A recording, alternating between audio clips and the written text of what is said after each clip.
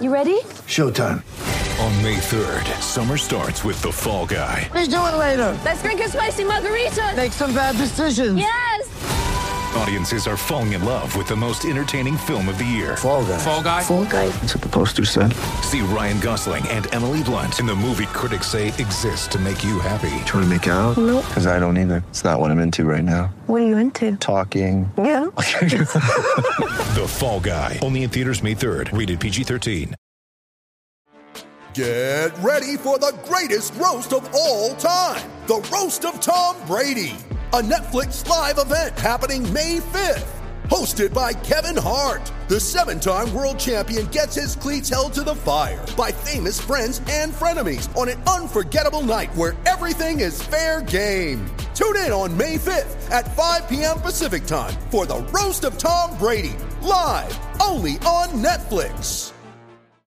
Mother's Day is around the corner. Find the perfect gift for the mom in your life with a stunning piece of jewelry from Blue Nile. From timeless pearls to dazzling gemstones, Blue Nile has something she'll adore. Need it fast? Most items can ship overnight. Plus, enjoy guaranteed free shipping and returns. Don't miss our special Mother's Day deals. Save big on the season's most beautiful trends. For a limited time, get up to 50% off by going to BlueNile.com. That's BlueNile.com.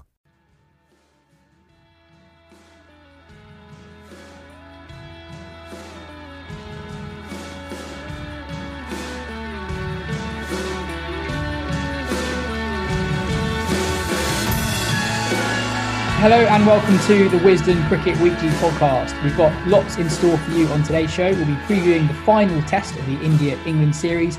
We're looking at how the England women's side are doing in New Zealand. We've got a pre-recorded interview with Tammy Beaumont, who is now the highest ranked women's ODI batter on the planet. And we'll be having a quick look at what's going on elsewhere in the PSL, the Australia-New Zealand series and much more. I'm Yaz Rana, and with me today is the managing editor of Wisden.com, Ben Gardner, the editor-in-chief of Wisden Cricket Monthly, Phil Walker, and the magazine editor of Wisden Cricket Monthly, Joe Harmon. Starting on the test match, we've not had a huge amount of England team news ahead of the fourth test, other than that Chris Woakes has gone home as part of the rest and rotation policy. Ben Foakes has said that England, having trained at the ground, are expecting a similar surface to the one we had in the third test match. Joe, if it is played on something similar to what we've seen in the last two tests, do England have a chance? I would love to say yes. I don't really feel like they do at this point, but then perhaps I'm still suffering the after shocks of the last match. It's worth remembering that at the start of this series, if England had been offered 2-1 down with one to play, they'd have absolutely snapped your hand off. And actually, we'd have probably said at the start of the series that even a 3-1 defeat wouldn't have been too bad from England's perspective, given India's record at home. But it's hard to see, given that India will prepare a very similar pitch, given that England's batsmen struggled quite as bad as they did in the last test and the test before that, to see them come back from here would be... we talked about the first test win being England's greatest away win, possibly. I think they're to win this test, then this would have to trump that. And also India have everything to play for as well. The World Test Championship final on the line. I don't see them letting up. So it's a real hard task for England here. I think India are massive favourites. Yeah, I'd agree with basically all of that. But I do think that the point that has been made, I think, on this podcast by others before, that sort of pitch does just make the game a bit more of a lottery and a bit more of a shootout. That does still hold, even though that England have found themselves on the wrong end of a couple in a row. Like, I think that Joe Root, Johnny Best is a very good player of spin. Ben Foakes, as we know, Zach Crawley, who batted brilliantly in the last test, they're all capable of hitting that kind of match-changing 70, which in a sort of 150 plays, 180 sort of game can be absolutely crucial. They just haven't done it so far. Like in the first test, you had England being 77 for 2, and actually that could have turned into 200, which would have been a match-defining total in that game, but that didn't happen. But I think that they should still have hope, even in that sort of service could be a positive in a way, even though it hasn't been so far, I think. Maybe that's being very, very optimistic, and I do agree that India are very heavy favourites, but I can just about see how England could snatch one on this sort of surface, I guess. Well, I suppose if you're looking for reasons to be positive, the fact that England did manage to get to 70 for 2 in that last test match, if they had managed to get to, say, 220, 250, then they were absolutely right in the game, probably leading the game. So that wasn't beyond them in that first test, but it just feels, we said right at the start of this whole winter before England went to Sri Lanka, that Joe Root was going to have to have a massive winter for England to get any success. And it feels like, 5 tests in, it feels even more like that he's really one of very few England batsmen who are capable of playing a match-turning innings in these kind of conditions. Hard to argue with much of that, really. I think Ben's point that there is a crapshoot element to this game is probably worth re-emphasising. I have a weird feeling that the pitch, in a kind of alpha-like statement from India, will not be quite as wild as the one was last week. I just have a feeling. I might be wrong. England will be saying to themselves, Rohit Sharma's been the difference between the two teams with the bat so far. No one else has really got many. Kohli got a beautiful 70 in the first test match, but hasn't got many since. Shubman Gill's the same. Rahane's not really been at the races. Pant has, suggested here and there, but not really evoked any kind of permanence. So there will be reasons to be cautiously chipper about being able to bowl India out twice and bowl India out relatively cheaply twice if the pitch does turn. The question is obviously, where are they going to find runs? They've now batted across 5 innings and not even got close to 200 in 5 innings straight. I think 160 something is their highest effort across 5 innings. So obviously that is pretty damning. That goes without saying. If you take out Root's brilliance across the whole winter, then I think England's have managed 5 50s across 5 test matches across the whole of their batting lineup. So no one's in form as such, but there is a randomness to this series. I think, as Ben says, somebody has to play out their skin. But if somebody plays the innings of their life, and, Stokes played really well, for example, in the second innings in the last test match, but before, as ever, getting one that was a bit too good for him. But he got to 25-30 and the tempo of that innings was excellent. Now, if he can double up on that, if Crawley could push on to 70 and if Root can play, yet another defining innings of what's been an extraordinary winter for him personally, then there are logical ways that you can say that they can scrap this one out. They have no more than a puncher's chance. They never really did at the start of the series. But this has been a very peculiar and memorable, for good and bad reasons, 3 test matches. I don't think this final test match just sort of ebbs away predictably. I think there will be one last blow-up, and it will probably fall to India, but it may yet fall to England. What would be really nice is to have a proper match, and I don't mean that we haven't seen some great cricket in this series, because we have, but we haven't had a proper contest yet. We haven't had a game that's really felt live going deep into that match, and it would be great, particularly with what Channel 4 have done to get this series. If whichever way it goes, whoever you support, if we could actually get a proper game to finish off the series where both sides are in it, if we can stretch it to day 3, maybe even day 4, that would be great to watch. And I think even Indian fans might fancy that as well, because I think as much as they must love rolling England in 2 days, most fans, whoever you support, would like to see a proper match going deep into at least day 4. No question. Let's not do the pitch thing. I don't think we're planning to anyway. But in all of the bluster and nonsense and hot air that's been spouted and spewed over the last week or two, that's the only real question to answer. What does it leave the game looking like for the people that it's there for, i.e. the fans across the board? Not just the fans in one province or another, but the fans across the game. This is a marquee series. This is a huge landmark series. So let's try and honour it with a great game of cricket. It doesn't matter who wins. It really doesn't. But the game doesn't win if it's done in 5 and a bit sessions. And only the most one-eyed, parochial, myopic fanboys can wake up after 2 days of cricket and be happy that it's all done and dusted. We just want something to honour the beauty of this game, to see this peculiar, eccentric series off.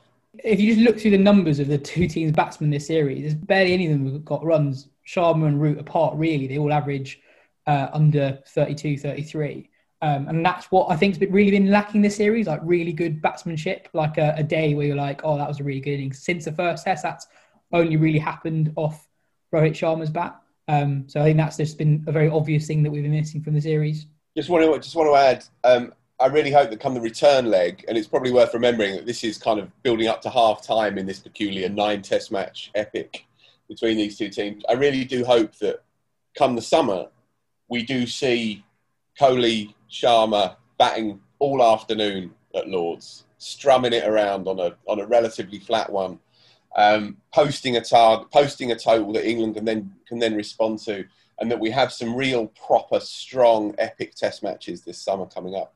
We got echoes of that when they were here last time round. Obviously Kohli's innings at Edgbaston is one of the great innings ever played, but that still felt like it was a lone crusade by him. It would be really good to see some humdinger test matches that go 4.5 and even 5 days, even a draw. Do you remember them? Even a draw at some point this summer.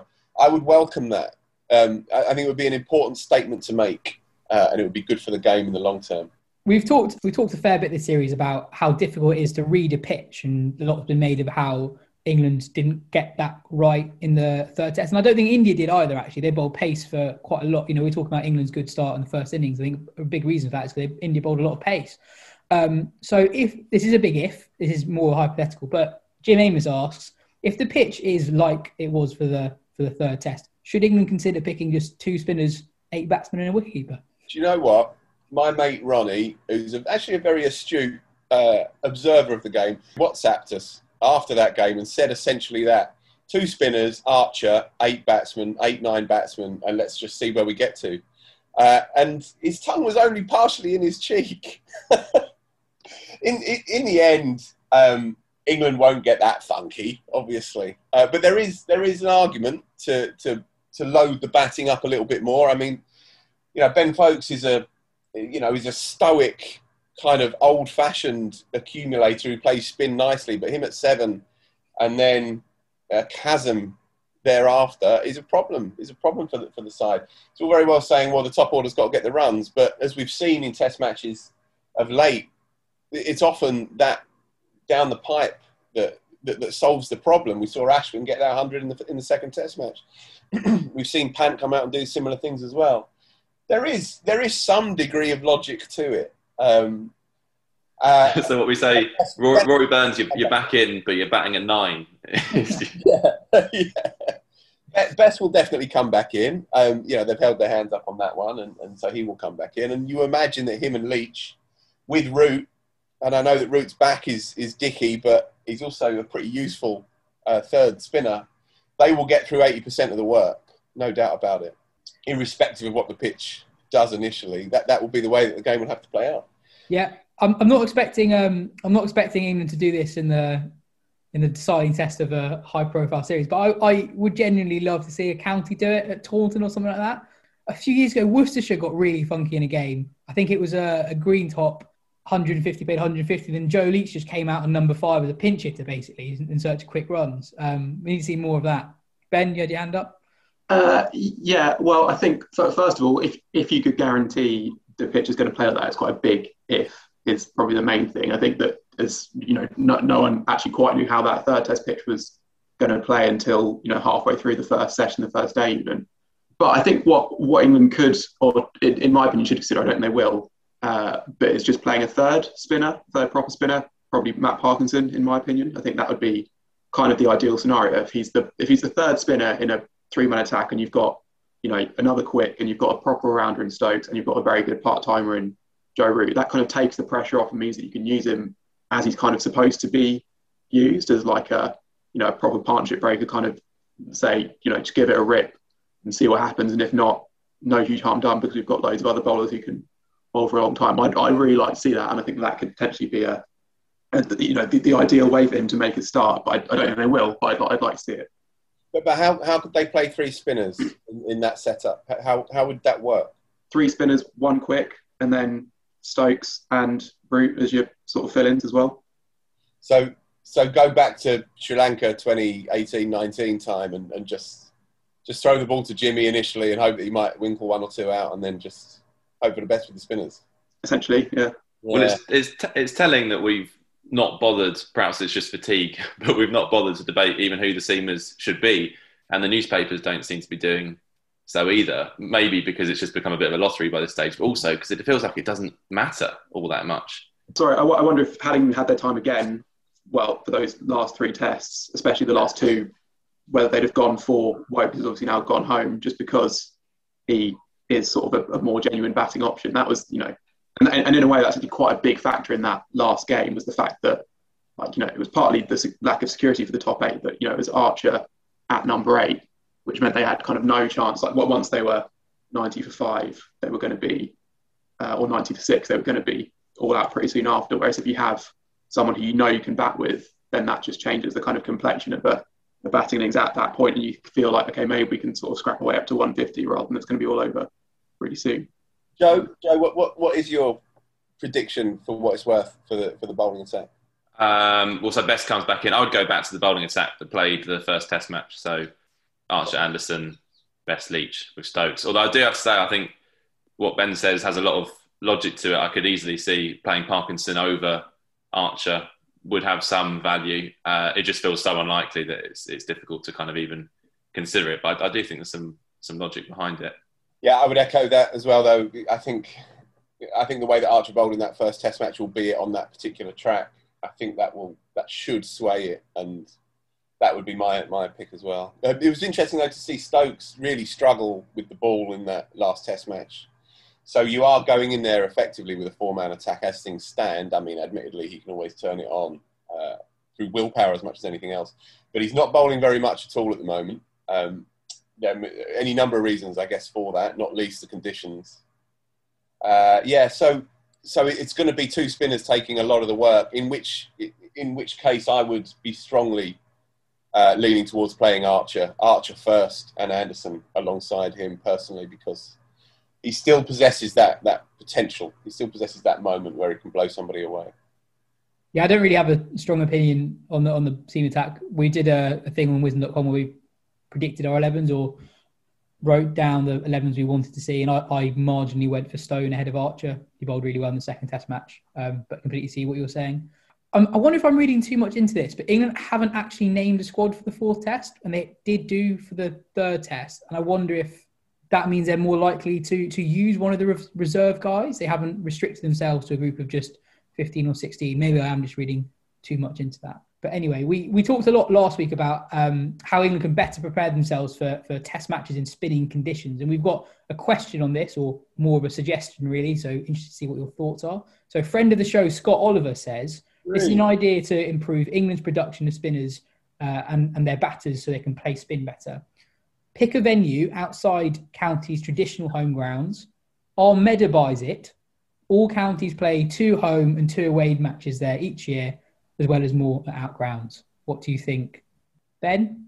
Yeah, well, I think it's time for English cricket to get funky in one way or another. Whether it's Phil wrote a very good piece on Wisdom.com this week, which had a couple of funky suggestions at the end. One not quite as out there as that, but one was sort of having a spin substitute option, so that teams could bring in a spinner and they could just be bowling on that last day, essentially. That was quite good. Or possibly just a way to play more county cricket in the middle of the summer would be to have the Championship alongside the 100, which would be controversial, but would also, I mean, because you'd have, some of England's prospective Test players will be playing in the 100.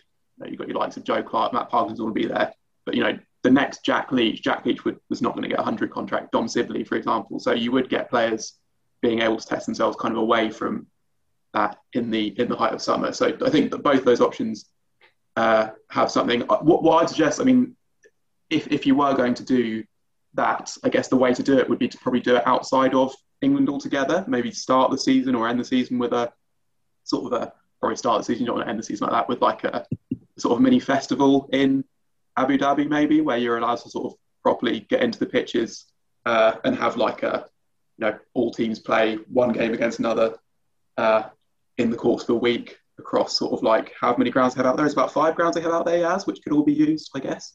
Maybe that's something, but it would be very difficult logistically, obviously controversial, but I think that that's the kind of thinking we should be seeing, because otherwise England are just never going to get better at playing bowling spin, and it's only going to get worse as, more stuff comes in to cram the county championship into, May and April and September. I think something outlandish like Scott's idea, or kind of what Ben's suggesting, is kind of not that far wide of the mark, really, because I'm a bit sceptical of this idea that we just play more championship games in the middle of summer. Spinners get to bowl a bit more, and suddenly English batsmen are great at playing high quality spin. Like, that is all. I agree that all those things should happen, but I'm still not convinced if that was in place, the last couple of weeks would have been any different, just because the conditions are just so wildly different to what we would see in county cricket, even if spinners were encouraged. I mean, there would obviously be, you'd expect some improvement, but I don't think it's just comparing apples and pears, really. So I think it requires some sort of extreme adaptations of the kind that Scott and Ben are talking about, and it'd be fun, and it would get people interested, and it would get people engaged, and that's, again, half the battle, really. There was an interesting article in the Telegraph that went through a few suggestions, and one of them was based off something that's been happening in the West Indies first-class competition recently. So a few years ago, a really, really high percentage of wickets to fall went to spin, and as a result, they brought in a rule that you got like decimal point level bonus points for certain number of wickets taken by seam, so you're incentivized to bowl more seamers, and that has led to a steady increase in the number of wickets taken by seam in the domestic competitions there over the last 5 years. That damages the integrity of the tournament a little bit, but yeah, I agree with what you're saying. I don't think we're that far off ending up with something reasonably odd that would have been written off completely a few years ago. Phil, what's your moment of the week? Well, it's probably related to what we're talking about, really. The ECB confirmed the full-time appointments for Chris Silverwood's support coaching staff. It was no great surprise to hear that Trescothick was confirmed as so-called elite batting coach. He's been involved with the team now on and off for a year or two. He's a cracker of a bloke, as everybody knows, and he knows batting inside out. He's a smart appointment, I would say. John Lewis, the former Gloucester seamer, has been confirmed as the pace bowling coach. And Jeetan Patel, who's been working with the spinners for a year or so now, has also been confirmed as elite spin bowling coach. But the thing that particularly interested me, mainly because I know him and like him, and once hit him for six, Richard Dawson, coach at Gloucester, who is a deeply impressive bloke, one of the youngest coaches around the county game, who brought Gloucester up, of course, in 2019 on a small budget, and they've overachieved in one-day cricket as well. He's a very, very cool, calm, relaxed, sort of mysterious bloke, I suppose, Richard Dawson. But anyway, he knows the game, and he has a real knack with young players in particular. And he spoke very evocatively when I went down to Bristol to interview him a year or two ago about the joy and pleasure that he gets from bringing players through. And he spoke as well in the round regarding what county cricket is for. And he was sitting in a stand alongside, paying members of Gloucestershire County Cricket Club, and yet recognised that there was a bigger play at work, that there was a bigger picture in which to contribute, and that picture is the England cricket team. So his appointment, as in effect bringing through, he is head of pathway development, but he's taken on the role with England. He'll be overseeing the Young Lions program. He'll be overseeing the Under-19s program. He was the coach when England's Lions team did very well in Australia last winter, or maybe even the winter before. Now I lose track in COVID times. But the winter when Daniel Lawrence made a lot of runs and England beat Australia's reserves as well in a test match at the MCG. He oversaw that very successful tour, and now he's going to be overseeing bringing young players through. Now, one of the things that they said, which is particularly important, is that bringing spin bowlers through is a quote, real priority now for the coaching system. Richard Dawson's a former England off spinner. Jeetan Patel is now a full-time spin coach with the England setup. Their job will be to identify young spinners and try their damnedest to get them more overs under their belt, as discussed, more significant overs in professional cricket. and to try and change the complexion of the game as much as possible. He's a very, very good appointment as this elite pathway coach, I would say. So I'm trying to get a better understanding of what the pathway is and who the players Dawson will work with will be. So how old will these young spinners be? Are they players that we'll probably already have heard of, or players lower down the chain? A bit of both, but there'll be...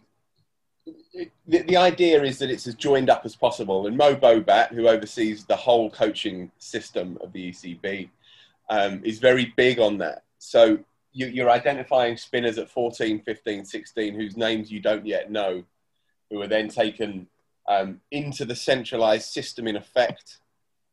And Dawson's particular remit will be to run the under-19s team as well as the Young Lions programme. So it will be his job to nurture talent from mid-teens and even possibly even earlier than that, but to get it as joined up as possible. Now, one thing to add about spin bowling in particular, as everybody knows, is that the properties of being a good spinner change as you get older through those teenage years. Your body changes, your trajectory changes, the angle changes. A lot of players suffer with yips issues as they're coming through. That's a common concern. But the logic is good, I think. The system needs to back and support these young talents a bit more than it has done in the past. And the more joined up it is, the more coherent it is, the better. Someone like Dawson, who is very, very logical, sensible, balanced kind of bloke, who is steeped in bowling spin, is the right bloke for the job for me. I think it's a good appointment, and I'm delighted for him on a personal level as well.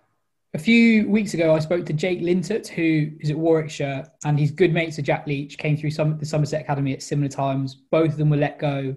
Both of them got back into county cricket when they were slightly older. Leach when he was in his early 20s, Lintert, he's 26 or so. Lintert made the point that he felt with spin more than any other discipline that some spinners will just develop quite a lot later than that. So you need a separate pathway for spinners who might leave the game professionally, at least at 18, 19, who then develop in their early 20s and get back into it. He felt there wasn't enough. There weren't enough opportunities for players like that to come back into it. And look at who England's number one spinner is at the moment. Jack Leach is someone who came into the professional game reasonably late. Moeen Ali before him was predominantly a batsman. Kind of learnt it. So I don't know. I kind of wonder that all sounds really good, but in practice, there are still gaps there. Don't know what you think. Yeah, and before those guys you mentioned as well, Graham Swan, would have presumably left that talent pathway, having had his chance with England and then played a lot of county cricket. Again, he would have been someone who doesn't necessarily fall into what we're talking about now. Just one thing to add. English cricket is quite a joined-up world. It talks to itself a lot. Someone like Dawson carries immense respect, and he will be in discussions with county coaches as well, constantly about players that are coming through, players that could be given a chance and so on. And he's the kind of bloke who doesn't throw it around too much. He'll be quietly respected within the game. And this statement I thought was quite significant really by the ECB. This was an official statement and a quote from Mo Bobat. Richard's specialist coaching experience with spin bowlers was a further attraction, and he will support Jeetan Patel in an area that is a real priority for us. That kind of message, if that can be disseminated a little bit more loudly than it has been up to now, then we could begin to see at least the starting point of a change of attitudes and a change of culture, which has been discussed ad nauseum. But again, it's the conversation of now, and it's a necessary one. So for the ECB to be making these appointments in the first place, but also to be ramming that point home in the context of what we've seen over the last couple of weeks, I think is in its way. I think that is quite significant. It will take a hell of a lot to persuade coaches and captains of county clubs and, in brackets, CEOs and groundsmen, etc. It will take a hell of a lot to say to them, look, dry this pitch up a little bit if you can, bring spinners through a little bit more than we have done before. It will take a lot, but we have to be having these conversations a little bit more loudly than we have done before. And the appointment of characters like this is a small step in the right direction, I think. Moving on to the England women's side, they beat New Zealand 2-1 in the ODI series there and went 1-0 up overnight after the first T20I. Tammy Beaumont scored half centuries in all 3 ODIs, and Nat Skiver and Catherine Brunt were both in the wickets. I spoke to Beaumont before the T20I, and I think the most interesting thing that she said was that although she's not played a whole lot of cricket in New Zealand, she thinks there's more movement in the air there than anywhere else, which she reckons brings Skiver into the game more as a frontline banker for 10 overs.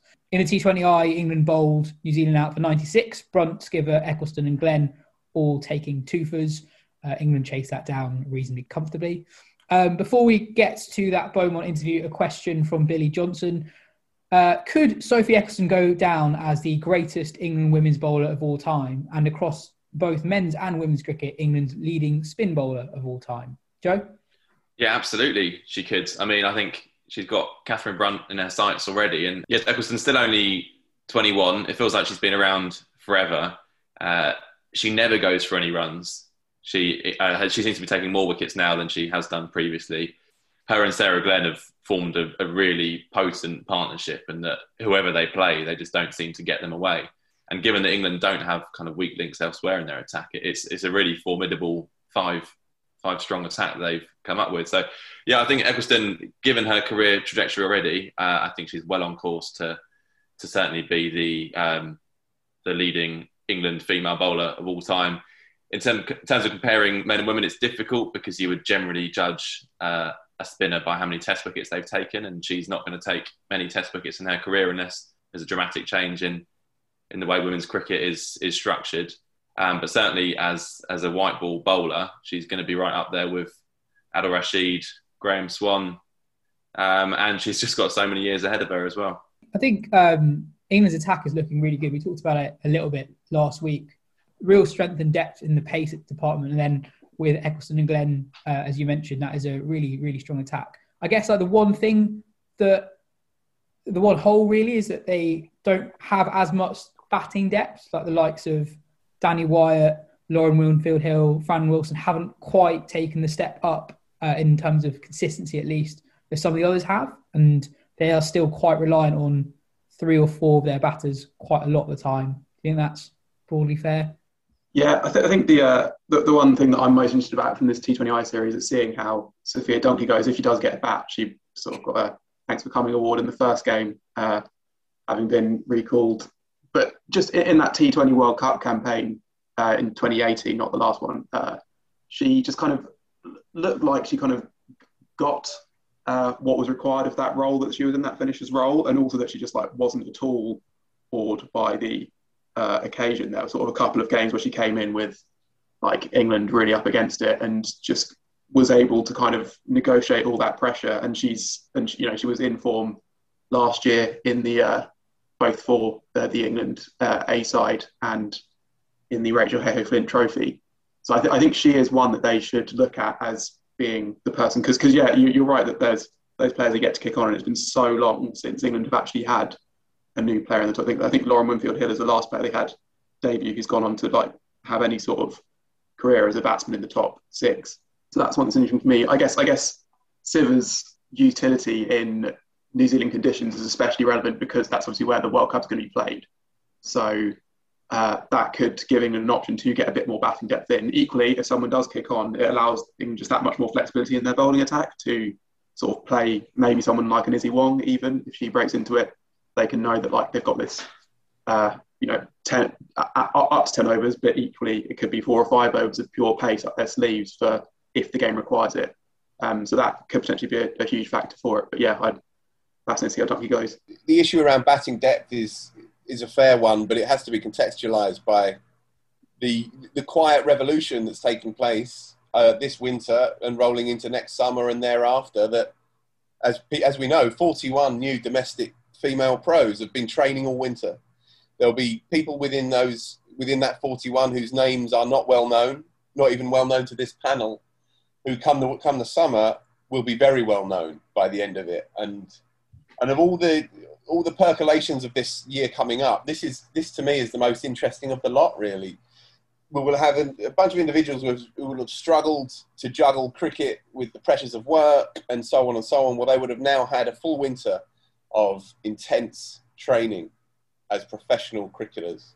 That is hugely significant for the game, and we will see quite quickly that talent pool stretch and spread, and then the conversations, which tend to revolve around 14, 15 players, will be multiplied quite quickly after this summer, and it will change the whole look of it. It will change the complexion of the female game forevermore.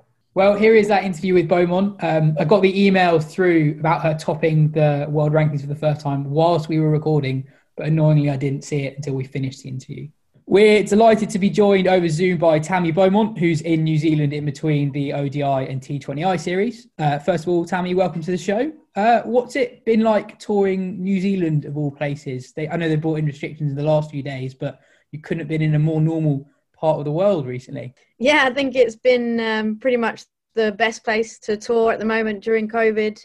Obviously, until a couple of weeks ago, it was completely COVID free, and yeah, experiencing a little bit of normal life outside the cricket has just been amazing. Obviously, having had the bubble in Derby and over the summer, you've kind of got a taste of what a lot of other teams are having to do and what the England men are having to cope with in India at the moment. So yeah, very grateful to be in New Zealand and also very grateful to be playing some cricket.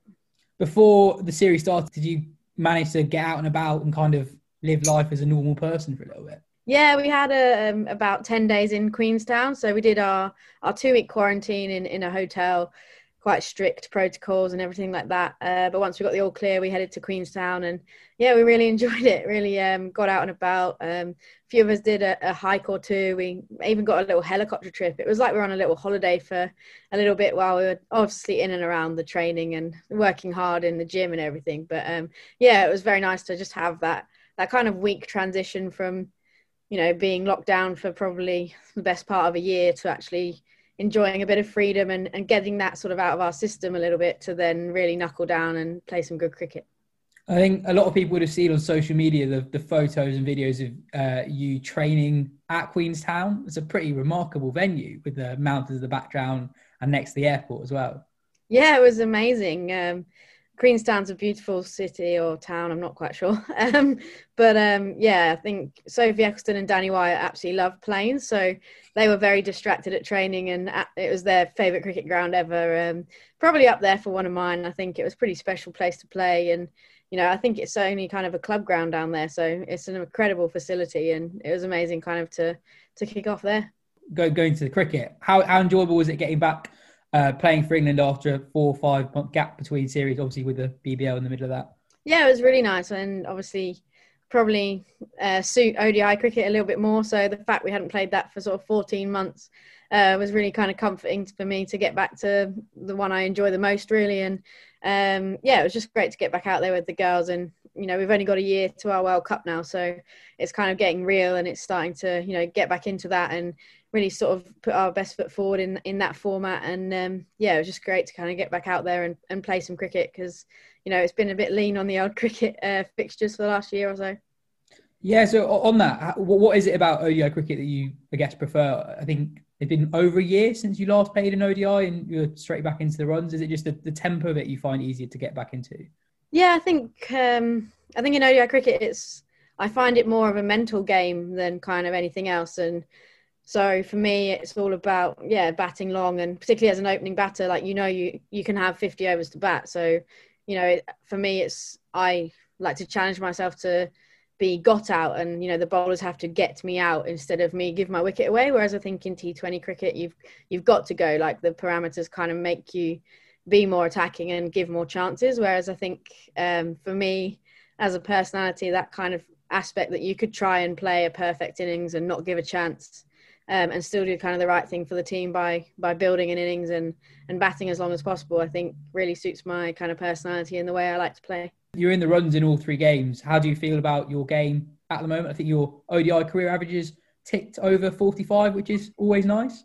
Yeah, and I mean, the first half of my career, I think I averaged about 15. So it's certainly gone up and up in the last few years, which is nice. I think, for me, it's always just about contributing towards the team wins, and to be there at the end of the innings in 2 games, I think is kind of probably a first for me, really. And obviously we didn't get the win in that last game, but actually it was a very kind of special innings for me, knowing that Just because it got a bit hard, I still stuck it out, and kind of practicing that kind of skill of just making sure that I kind of do the job for as long as possible was really pleasing for me. And you mentioned it's not that long until the World Cup now. I think it's actually nearly exactly a year to the day that the World Cup gets underway in New Zealand. So beating New Zealand in New Zealand is a good way to start that year.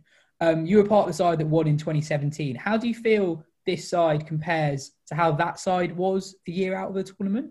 Yeah, it feels quite similar, really. I think, back then there was probably a lot of us that were a little bit untested in international cricket. The likes of myself, Lauren Winfield, like Nat Siver had kind of just come through as a senior player. And it's kind of really interesting time now. We're 4 years on, well, 5 years on it will be, and kind of the senior players and the kind of cement around the team. But we've got the likes of sort of Sophie Eccleston, Sarah Glenn, Freya Davis, all of those that haven't actually played that much. So yeah, it kind of feels a similar time that we are a little bit kind of untested again in a way. Like we are a bit of a fresh group. There's some fresh faces that haven't done World Cup cricket, 50 over cricket before. So it feels kind of like there's a good journey to go on, and there's sort of still a lot of learning and improvement to go. But yeah, certainly a good feeling with this group, really. And then finally, in terms of conditions in New Zealand, Seam played a fairly big role in the series. Nat Skiver in particular was exceptional. Is it fair to say that that's genuinely the case in New Zealand? And if so, how exciting is it that there's like real competition for places in the bowling department at the moment? Yeah, I think I did tour New Zealand back in 2012, but I can't particularly remember what the wickets were like. But I do think they're a little bit English, if not a little bit more bounce and maybe a little bit more pace at times. So I think it's good that we've got such depth in our seam department. And yeah, the way Nat Siver has been bowling in the Big Bash the last couple of years has been brilliant. So, she really seems to suit bowling in places like Australia and here in New Zealand. So yeah, it's really great that she's kind of really stepping up as like a genuine all-rounder. She's always been an amazing batter at 4, but to really kind of take those really crucial overs and kind of probably bowl up to 10 overs each game, I think is going to be massive for us to have that kind of fourth seamer. Well, that was Tammy Beaumont. Ben, there was a moment on Twitter after the third test that created quite a lot of noise. Do you want to explain what happened and what you made of it? Yeah, I don't want to spend too long on it, not least because it's already been discussed ad nauseum almost. But so in England's second innings, the third innings of the game, I think they were about 6 wickets down at the time. Alex Hartley, who's the World Cup winner, is currently doing punditry for BT Sport on England Women's Series in New Zealand, tweeted, "Nice of the England boys to get this test match finished just before England women play tonight," followed by a series of clap emojis, and then said, "Catch the game on BT Sport." A while after the game, so at the time it kind of, there wasn't too much fuss. A while after the game, Rory Burns quote tweeted it, saying, "Very disappointing attitude considering all the boys do to support the women's game," and that was deleted long after. He tweeted that quite late at night, India time. So I guess possibly he felt he thought that tweet had come out after England had lost, which is what it seems to be discussed when actually it came out when it was clear the game was going to finish in 2 days, but not when it was absolutely certain. Ben Duckett also said something, a couple of other county cricketers as well, Sam Patel, I think Chris Rushworth might have said something. And then since then, Alex Hartley's original tweet has kind of been leapt on by a huge number of, I guess, mostly male cricket fans, sort of a range of sort of personal abuse of her, abuse of the women's game, saying, "Why would you ever want to watch it?" that sort of thing, etc. And she's since tweeted about the sort of not so nice messages she's received, saying, "Remember, there's always a human on the other side reading what you're saying." Maybe there's not too much we made of it. I mean, it's just this is just Twitter. It's maybe this is part of the course, but I think for me, I think there's a consideration when you're in a position like Burns and Duckett, and there are these power imbalances between the men's and women's game, to think about what the impact is going to be of your tweets. And I think the manner of their responses, which was sort of like a quoted tweet, which put it out publicly to all their followers rather than a reply to Hartley, a direct message to Hartley, kind of left her at the mercy of lots of fans to pile on her, which is why it's had this impact afterwards. From my point of view, I know other people feel differently. I didn't see anything wrong with Hartley's tweet, considering, this is kind of the brand that she's sort of building. It's, it's a She makes these kind of jokes on her podcast with Kate Cross. She is now a broadcaster in her own right.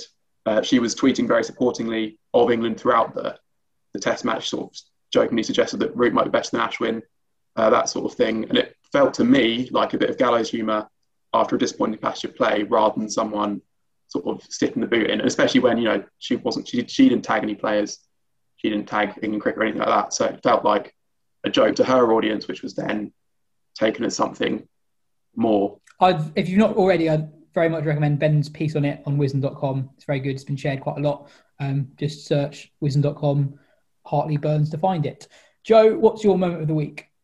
So my moment, well, actually, I suppose it's in an hour's time. Rishi Sunak will be announcing his budget. So we don't know all the fine detail yet, but what we do know is that included within it will be a 300 million summer sports recovery package, a significant chunk of which will be going towards cricket, which is obviously both welcome and necessary. We know the ECB announced last September that the game had lost 100 million due to the pandemic, and the final figure is likely to be double that. Like pretty much every industry, sport, recreation in this country, it's desperately in need of support. And that was emphasised a few days ago when Kent announced their financial results for 2020. So they received an extra 600,000 last year from the ECB through the new TV deal with Sky, and then extra grants in place because of the pandemic. But despite that, Kent announced a deficit of 217,000 and a drop in income from all other areas of nearly £2 million. Other counties will inevitably be reporting similar losses in the next few weeks.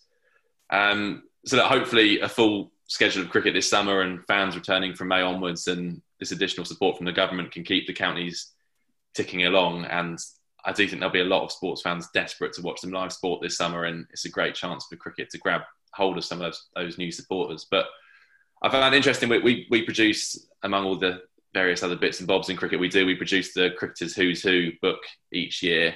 So I spent the last week or so kind of proofing pages and trawling through squad lists.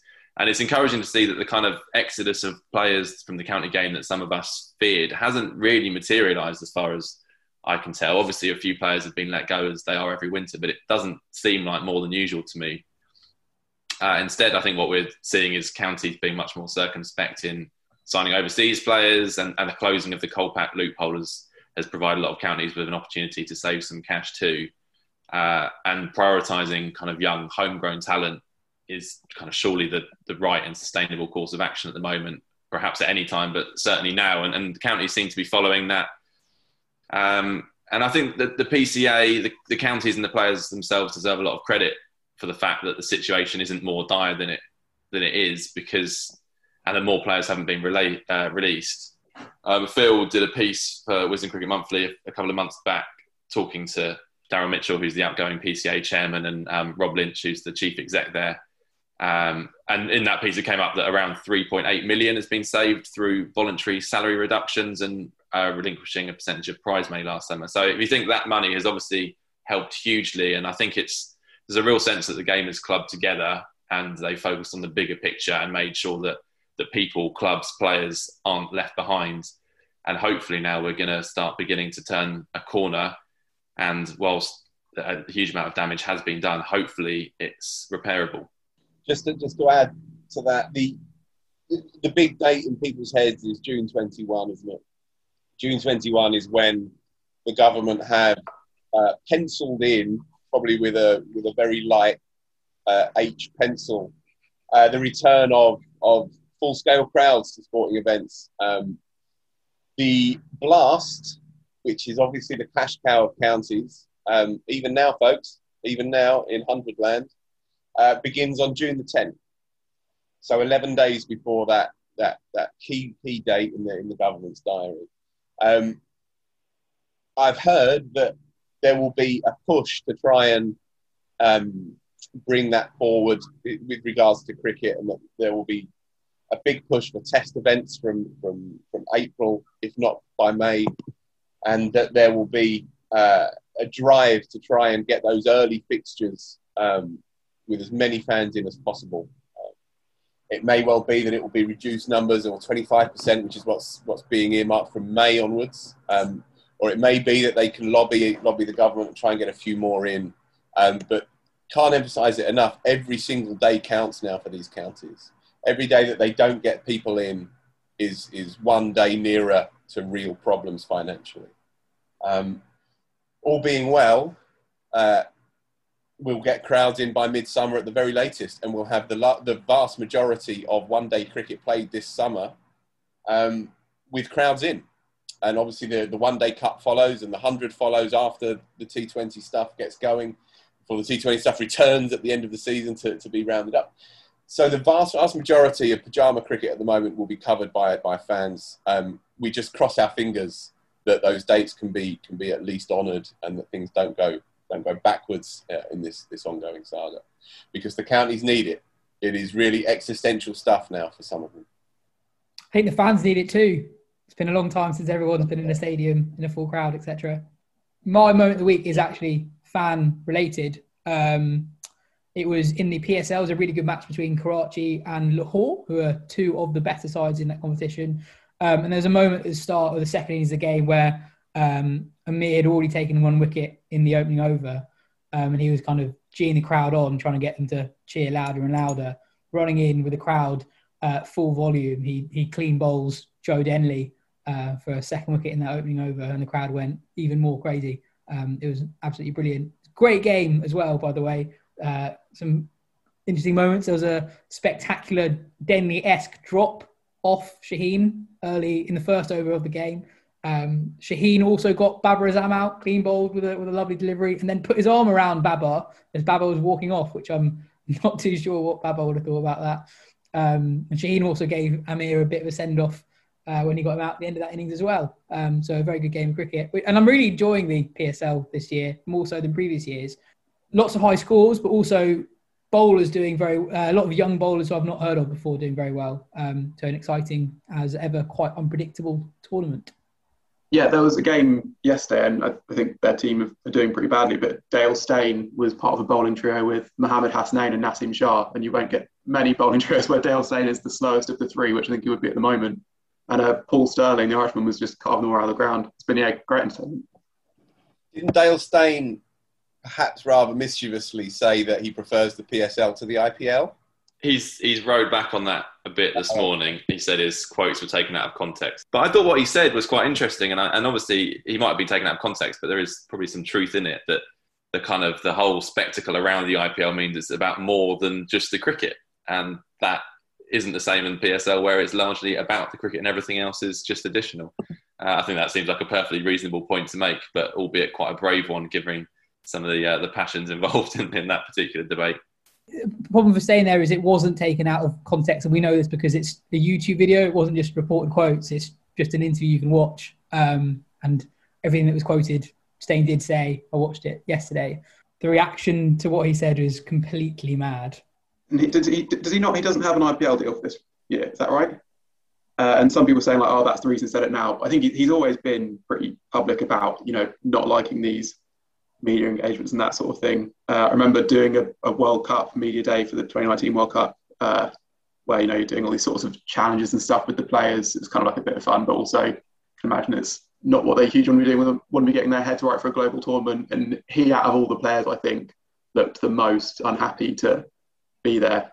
We know he's sort of like a laid-back guy in general, in terms of what he likes to do outside of cricket, the surfing, the extreme sports, that kind of thing. And I think the acting. He's in a film, isn't he? He's in an Adam Sandler film. He is in the Adam Sandler film Blended. Yeah, I'm glad we finally got to mention that on the podcast. He gets pumped back over his head by a 9-year-old, which I don't know if that's affected his IPL deal for this year. But yeah, I think that it's he's not doing it out of any sort of a frustration that hasn't been picked up this year. I think that it's genuine how he feels, and I think it's fair enough. There have been a couple more T20Is between Australia and New Zealand since we last recorded. Overnight, Australia won their first game of the series. Claire Maxwell hit 70 off 31 to help Australia to 206, before Ashton Agar took 6 for 30 to see New Zealand fall well short. I think Agar is quite an odd one. I feel, Joe, we had that conversation a couple of weeks ago about English players not getting picked up in the IPL. I feel like if we were Australian, he'd be someone that we mentioned. His T20I record is really, really good. Average of just 19, economy of just over 7 from about 30 games.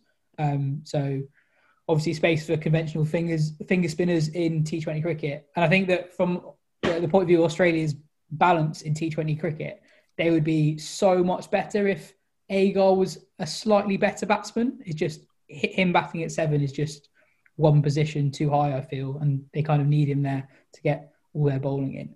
For me though, sorry, I know Agar bowled well, yeah, but Maxwell's innings was the gem. He's not been hitting them too well recently. I think he said after the game that he was sort of struggling to hit them as a right-hander, so he'd have a go as a left-hander for a bit and just absolutely nailed 3 switch hits, and then was seeing it perfectly fine. Hit 28 runs off 1 Jimmy Neesham over, including smashing a stadium chair to bits. Just punched a hole right through it with a 6 into the stands. So yeah, that was dig the highlights out of that if you fancy. And Ben, what's your moment of the week?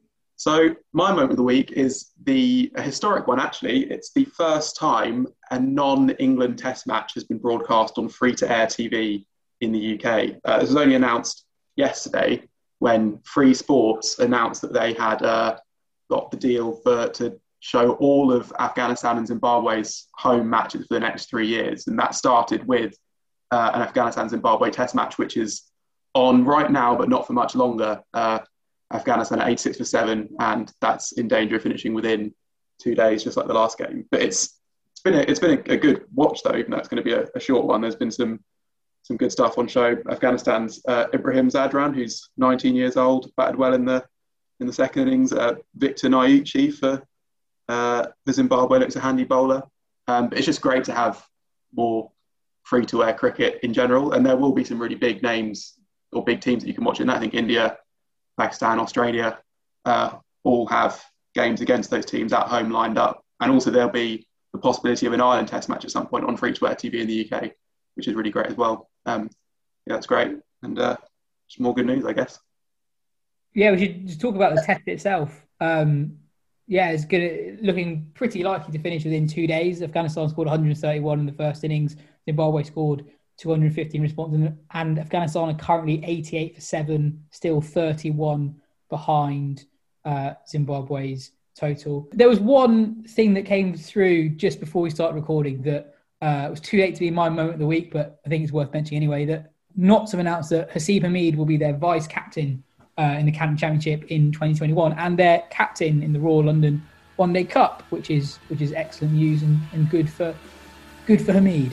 That is it for today's show. Thanks, Joe. Thanks, Ben. Thanks, Phil. Thanks for listening, folks. This has been the Wisden Cricket Weekly podcast. If you enjoyed the show, tell your friends, and why not leave us a 5-star review on the podcast app to show your appreciation. We'll be back next week. Cheers.